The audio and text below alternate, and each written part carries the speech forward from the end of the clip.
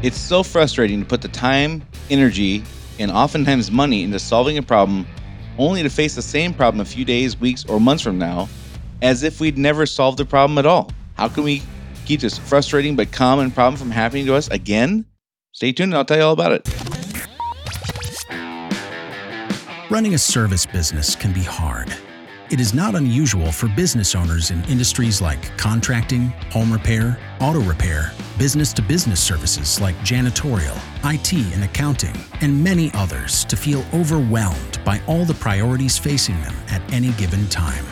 Between addressing the needs of the customers, managing the employees, figuring out the financials, and getting processes in place, feeling like you're making significant progress on your business journey can be difficult. Welcome to Service Industry Success, hosted by Brian Harding. Each week, Brian will look at real-world strategies for building the business you are dreaming of, while also sharing tactics to get through some of the most frustrating parts of business ownership with a lot more ease.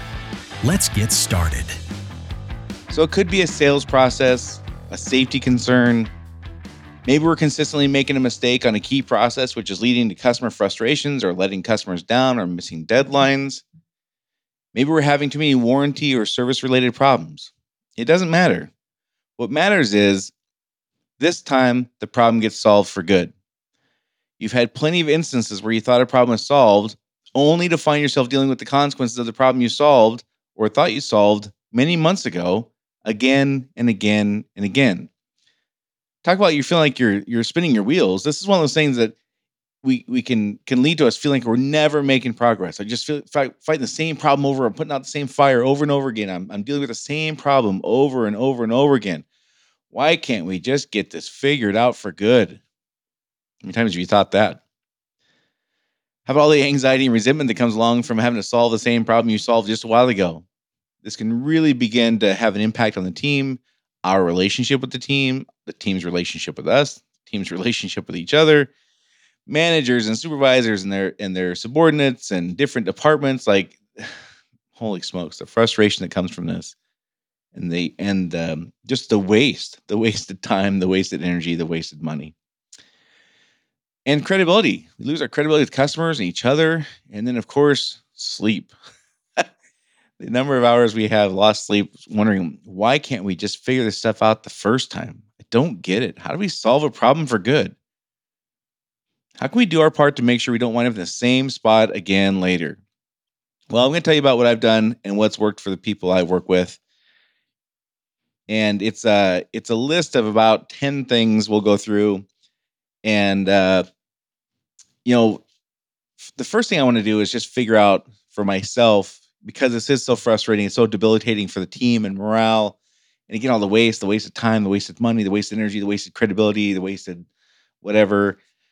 I just want to set myself up for success and heading down a path that's going to be a permanent fix before we even get started. And some of these questions I'm going to ask here will kind of suss out common reasons we don't see things through. They become less of a priority as time goes on. We solve a problem, we take our eye off the ball, and there's tons of assumptions made.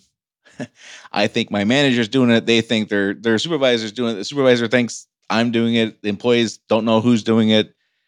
So we want to get out in front of all those kinds of things as much as we can. So that's kind of what the point of these 10 questions are. This is not an all-inclusive list. I'm sure there's other questions that could be asked. These are not in any particular order. These are just questions that I have used myself, and I've used with people I work with to kind of figure out, are we dealing with the right thing? Are we solving the right part of the problem? Are we really going to see this through? Like, if we're not going to see this through, let's just figure that out now and not spend the time and energy to pretend like we are. Because some things we're going to find, yeah, they're kind of an annoyance. They're a pet peeve of ours maybe, but they're not a big enough problem that we're going to really invest long-term into solving. So the very first question, and again, these are not in any particular order. It's not like you have to answer one to get to the next. It's not like that. The very first question, though, is, why do we want to improve this process? So in my lingo, a process is anything we do, pretty much. Riding a bicycle is a process. Falling downstairs is a process. heating SpaghettiOs and eating them is a process. A procedure is a documented step-by-step thing that identifies who, what, when, where, why, and how. That's a procedure. A process is kind of anything we do that is one step leading to another. Again, falling down the stairs is a process. Not an enjoyable one, but it is one. So the first question is, why do we want to improve this process? That doesn't mean this has to be documented. It doesn't have to be documented as a procedure at all. It just means this is something we routinely do. Why do we want to improve it? Kind of 1A of that is my leadership on board with improving this process? And if not, why not? Like what, and this week, a place where I'd kind of go through the 5 whys, which I think I went through on episode 53 or 56 or something like that. So if you're not sure what the 5 whys is, the episode title was something like, are you dealing with the root cause of your problem? So if you're not sure what 5 whys is, might want to go back and listen to that. Then this make a little more sense to you. But it's the leadership team's not on board with improving this process other than you just demanding it. Like objectively, honestly, are they on board with this? Or are they just going through the motions? That's something I want to figure out. This is all kind of question 1. So there's like multiple questions in question 1 here. But the next thing is, what's it costing to have this ineffective or inefficient process? Is it costing money, time, which often equals money? Is it causing confusion, frustration?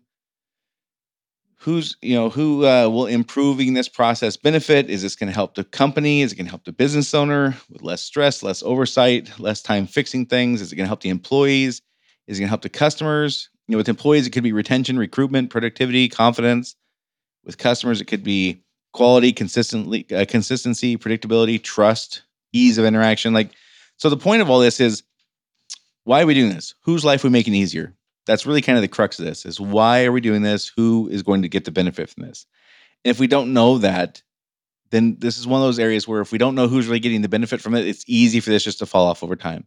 It's easy for it to lose our attention over time, because if we don't even know who's getting the benefit and what that benefit is, why continue? Like, why have any kind of reminder you stick with to stay on top of this if you're the manager or supervisor or the business owner or the employee, if you can't even identify what are we trying to accomplish? Why does it matter? Is our reason for this compelling, is the question number 1. Question 2, again, this is going to go back to the 5 whys. So if you haven't listened to that episode, again, I wish I would have wrote it down, episode 53 or 56. I can't remember which, but go check that out. Number 2 question is, are we improving the correct part of the process? And this is where going through that root cause determination analysis, whatever you want to call it. By the way, I found a fantastic example of the 5 whys. If you just Google 5 why Washington Monument, there's a short article in there. You can read it in like 3 minutes, but it's awesome. Way better explained than I could be. It really goes through what the 5 whys can do for you and how it can lead you down the right path. So oftentimes when we start fixing symptoms, but not the real problem, we fix symptoms and the real problem remains. And then we kind of give up on the fix at all because we don't see any noticeable difference. The symptoms went away, but we have new symptoms now because we didn't really solve the problem. So question 2 is, are we improving the correct part of the process? Question 3, can we articulate the goal for improving this process? So what I mean by that is, can we explain to folks, like, what does success look like? What is the goal here?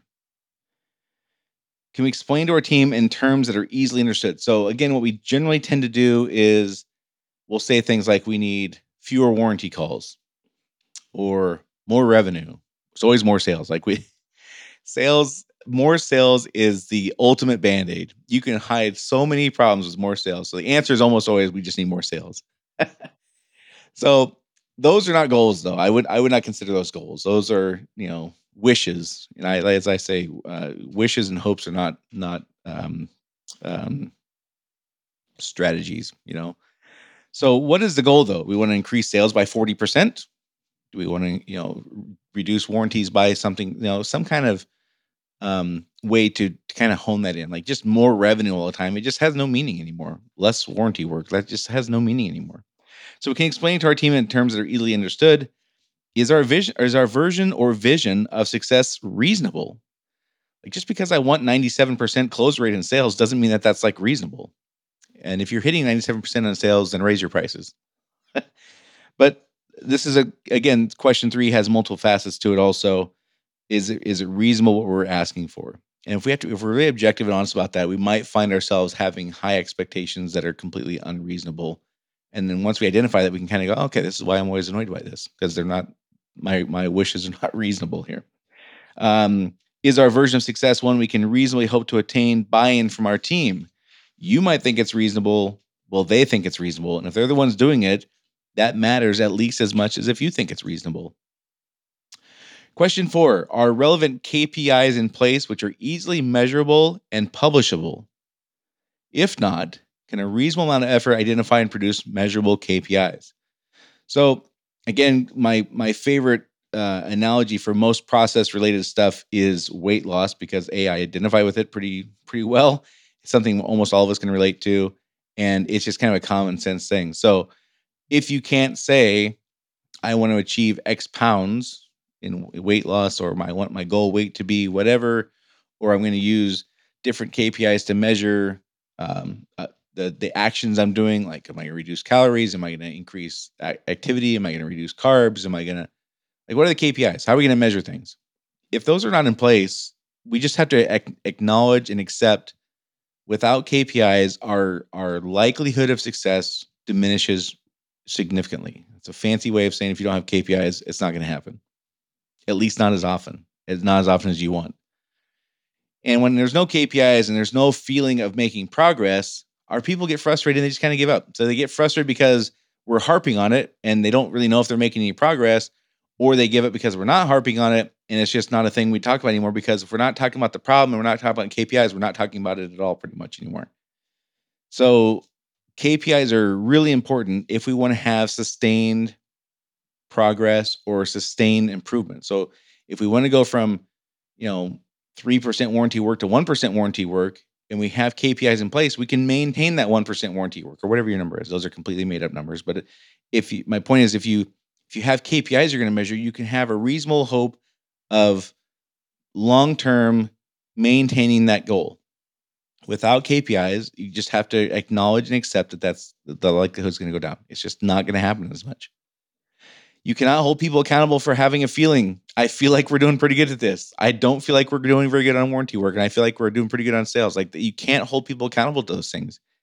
And as we talked about before, you can't hold people accountable to make better spaghetti sauce. Like, what are the things that make better spaghetti sauce? You can't just say I want better spaghetti sauce and not identify what those things are and have expectations it gets done. KPIs help us make sure we do that.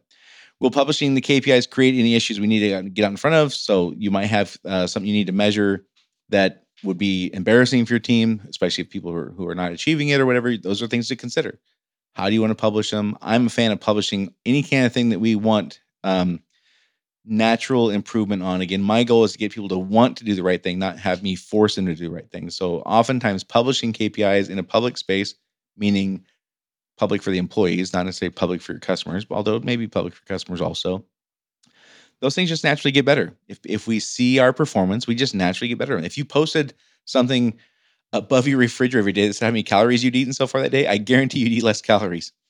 That's just how we operate. Question 5, what is our starting place or current performance level? This is one of the areas where we most likely drop the ball. I've seen this in every part of my career, from when I was had a very small role in a giant company to having a big role in a small company. This is where we oftentimes one of the areas we oftentimes drop the ball. We say we want to get better and we'll start measuring it when we get close, but we're not going to measure our starting point. Again, using the weight loss example, imagine saying you wanted to get down to 180 pounds and you weighed roughly 200 pounds and you want to get to 180, but you're not going to start weighing yourself to get to around 185, you think. Like, just how would that work? Like, you'll know when it's time to start measuring it, which means you're never going to start measuring it, which means you're never really going to meet the goal. So starting to measure our performance now and knowing what we're aiming for gives us the starting points from which to measure progress, which is critical if we want our team to buy in. It's critical if we want them to have a sense of success as they're doing this thing. If we're going to expect them to do this thing without any kind of sense of success, like, good luck with that. I don't know how you would do that. If we're not willing to do this when we begin, then we're also kind of demonstrating we're just kind of putting that responsibility on somebody else. Like, I'm not going to do my part to see where we're at. I'm just going to let you know when I think we're there. That's I don't know how that I don't know how to I don't personally know how to convey that message in a way that would be effective. I don't know how to phrase that to instill that belief. If I want improvement, I have to be willing to invest in the tools I know work. I know what works is measuring where we're at now, identifying where we want to go, and measuring the progress or regression if we don't make progress. Question 6. This is another big one. I want to keep saying that. I think these are all big ones. That's why there's only 10. So I'll quit saying that I think this is a big one. The last one, though, question 5, what's our starting point? That is a very common place. People completely omit that and then have frustration. Question 6, who's going to have ownership of improving this process? Who will oversee making sure the tasks involved with making the improvements are done and reported back to me or the team if this is a team effort? Who's in charge of the improvement? Who will determine the frequency in which progress reports and updates will be communicated to me or the team or as the plans put in place, how is that communicated to the employees doing the work versus the team who's making the improvement? If you have like a leadership team making an improvement on a project, who's in charge of that? How often is that stuff going to be communicated? What's going to happen if the ball's dropped? If you've listened to me for any length of time, that's always kind of where I end up is how are we going to get there? Who's doing it? What do I do if we just drop the ball? Like, what am I supposed to do then?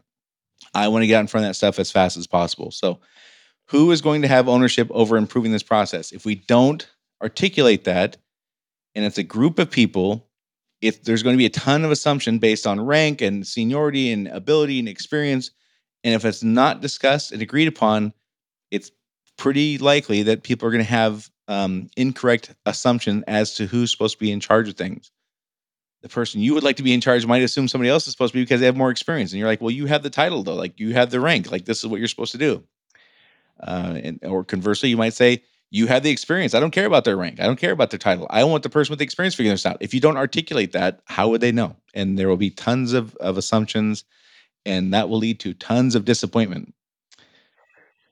Next thing is kind of 6A, but question 7, who's going to have ownership of this process after it's been improved? So we make the improvement, we identify what works, we put those measures in place, we identify objectives, we put KPIs in place, we do it. Who's going to own it then? And again, if we don't identify that, we have assumptions. If it's just me and a manager, they may assume I'm going to do it because I was, upset about not about this to bring it up. I want to assume that they're going to do it because, like, I hired you to do this. Like, what? This is what you're here for, right? And meanwhile, neither one of us pay attention to it, and we move on, and then we're frustrated. 6 months later, we're fighting the same problem again, and now we have a little bit of resentment towards each other because we both have made assumptions, and we kind of dig our heels in on why we were right, and that's kind of how it goes. I'm not saying that's the right way, but I am just saying that is kind of how this stuff goes. So, who's going to have ownership of this after it's been improved is something I want to figure out right out of the gate before we even get started. We make improvements. Who am I going to hand this off to? Right? What specifically would their responsibilities be? Some other questions I would ask along with that. Do they have the right amount of authority to take ownership of this? So are we placing the ownership in the right spot in that? Are we giving it to somebody who the team would recognize having the right responsibility and authority to really manage this? Are we asking somebody who doesn't have the right authority to do something that's kind of unreasonable because the team's not going to respect them because they don't have the right authority? I've seen that fail as well. If more adjustments need to be made to the process, who's in charge of that? Like, who's going to make the call? Is the person in charge of that they have autonomy just to make decisions on their own, or they have to run that by me? They have to run it by the team if there's a team effort. These are all things that got to be sorted out front, because if we don't sort them out front, it's not going to happen the way we want it to, for sure. Question 8, who needs to be involved with improving in this process? Who are the key players? Who is doing the work? Who's supervising the work? What other departments need to be involved? Do we need to get a customer to help us make the improvement? Is there a customer who's affected, or whose industry is affected, or somebody we could trust who would give us the customer's point of view so we can make sure we're addressing their needs as much as we need to? Customers are happy to help with this kind of stuff in many cases. You may not be in a situation where you have that, but if you have something you want to improve and you would like the customer's perspective, like let's just ask them. What are they gonna do? Say no? Okay. But we want to make sure we have people at least doing the work, managing the team, doing the work, that kind of stuff. We want to make sure we have all the components in place Often what I see, this is kind of where the seagull management is, you come in, crap all over everything, and leave. We don't want to invest in having the right people in the problem solving process. So we come in, lay down a bunch of directives and get out of there. And then we just cause chaos. It's kind of where that whole concept comes from, in my opinion. Question 9, what is a reasonable amount of money and time to spend improving this process? I could spend 5 hours on this topic here. This is, again, one of the areas I think people most often drop the ball. And I'm going to get into this topic, this question 9, specifically, maybe with the other one that people most often forget. But if we have a problem that's costing us $100,000 a year, and you've got it in your mind, first of all, we don't identify what that $100,000 is. We just say we have too much warranty work. Well, how much should we spend to fix it? How much time should we spend in meetings or improvement process or in purchasing of aids or quality improvement things or developing KPIs? How much should we spend on that? $400. That's the limit. We can't spend more than $40 to solve a $100,000 a year problem. That's ridiculous. And I see that pretty often. So if we don't know what's costing us, we can't identify what a good spend is to fix it. That's why I'm always a big fan of identify what is this costing us? How much time, which equals dollars in warranty work, dollars in rework, dollars in lost sales, lost opportunities, whatever. Once we know that, then we can gain a decent understanding of what's a good spend to fix this. If it's a $100,000 problem, I got no problem spending $10,000 to fix it. If I don't identify it's a $100,000 problem, I'm always going to kind of lean towards, well, I don't want to spend that kind of money. That's too much time and all that kind of stuff. So that's question 9. What's a reasonable amount of time and money to spend fixing this and improving this process? Question 10, last one. How are we going to keep our team engaged and motivated? So 2 things here. What are we going to do to keep spirits high if we don't find success in this as fast as we'd like or as well as we'd like? The flip side is, what are we going to do to celebrate if we do find those results that we want? Almost always, both those questions are not answered. And then we just kind of roll it into, well, that's just what we pay them for. We expect them to do this kind of stuff. I get that. That's true.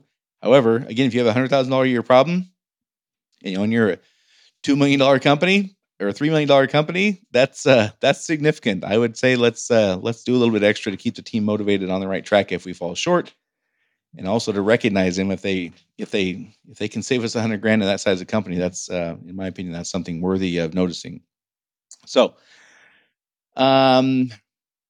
real quick, if you're one of the hundreds or thousands of employers who's still struggling to find help with employees, go to freehiringwebinar.com. That page is still up. I reworked the website, but that page is still up. On that free webinar, which you can watch anytime, you'll learn the specific strategies I've taught business owners to go from not being able to hire at all to turning off their ads completely in just a few weeks. So freehiringwebinar.com, go check that out. But as far as our 10 questions, I'm not going to go through the whole thing again because we're short on time here. The main thing is I want to prepare for success before we even get started. So the first thing I want to do is make sure we're heading down a path that's going to be a permanent fix, that's going to lead to that permanent fix before we even get started. This is one of the ways I do that. This is the ways I've helped the people I work with do that, is answering these kinds of questions before we get started. If we don't have answers, oftentimes we'll go through this. Well, if you listen to this again and start thinking about a problem you have specifically and answering those questions, you're going to have a couple light bulb aha kind of moments that are going to alter the way you would handle this and make it a more permanent fix. So that is it for this week. Don't forget, if you're still having a hard time hiring, go to freehiringwebinar.com, get that free training. And if you know a friend or colleague who's a business owner and you know they're having a personal issue, a procedural problem, or they wish they had a resource to help them address specific issues we face in service industries, take a second, send them a text message, let them know about this podcast, or they can find my stuff at serviceindustrysuccess.com. So sorry about that. Sorry about the ending here. I'm choking a little bit. While I'm choking, give us a rating or review if you would. If you could spare a couple minutes, I really appreciate that. So that's it for this week, and I'll see you all next week.